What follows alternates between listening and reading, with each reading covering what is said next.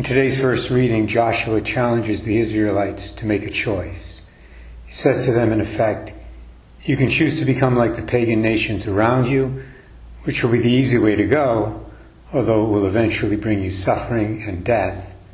Or you can choose to follow the one true God, the God who brought you out of the land of Egypt, the God who brought you into the promised land. That will be a much more difficult way to live, but it will eventually bring you peace and prosperity. Then Joshua states his own personal commitment with those famous words, "As for me and my household, we will serve the Lord."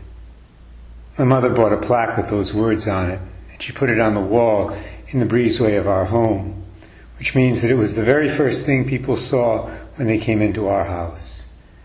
My mother's message was really simple. Her message was, welcome, come on in, but know where I stand. Know where I stand on the things that matter most. I stand with the Lord. I stand with His church. I was thinking as I was preparing this homily, given the paganism, the hedonism that's so rampant in our culture right now, this is something that should be part of the ritual of baptism in the church. At least I believe it should be. I'm not saying that parents have to buy a plaque with those words on it and put it near the front door of their home, although that's a nice idea and I highly support it. But rather, at the time of their child's baptism, parents should be asked to make a familial commitment, not just a personal commitment, but a familial commitment to Jesus and the church, using those words of Joshua, "As for me and my household, we shall serve the Lord." And they should be told by the presiding priest or deacon what those words mean.